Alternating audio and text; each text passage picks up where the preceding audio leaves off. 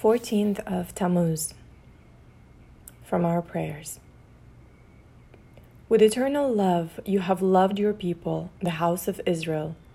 You have taught us Torah and mitzvos, laws and judgements. A parent or grandparent who wishes to indulge an infant will often buy him a little toy. The child may squeal with glee and happiness, but the joy with the toy is apt to be very transient. The child often loses interest in the toy within a few days. On the other hand, if the parent or grandparent invests money in a fund which will continue to grow over the years so that when the child needs an education he is well provided for, the child has a lasting gift. In the latter case, the infant has no appreciation of what was done for him. The wise parent and grandparent knows that only after many years will the child be able to appreciate the gift. God knows how great are the rewards of mitzvos.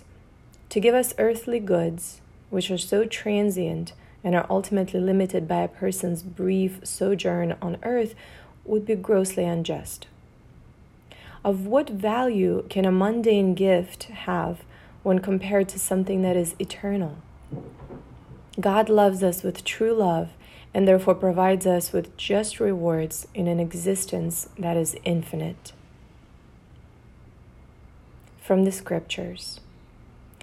If not for my covenant of day and night, I would not have made the rules of heaven and earth.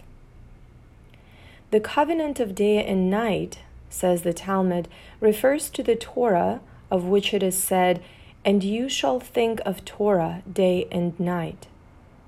The rules of Torah are as immutable as the laws of nature. It is a law of nature that fire burns.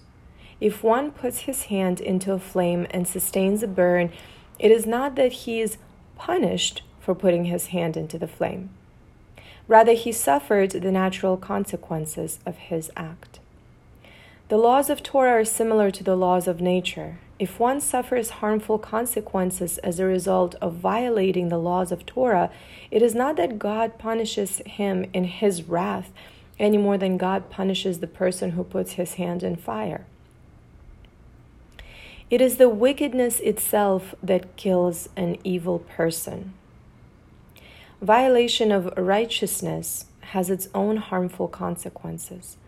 We would do well to observe the teachings of Torah, even if only for the purely selfish motivation of survival.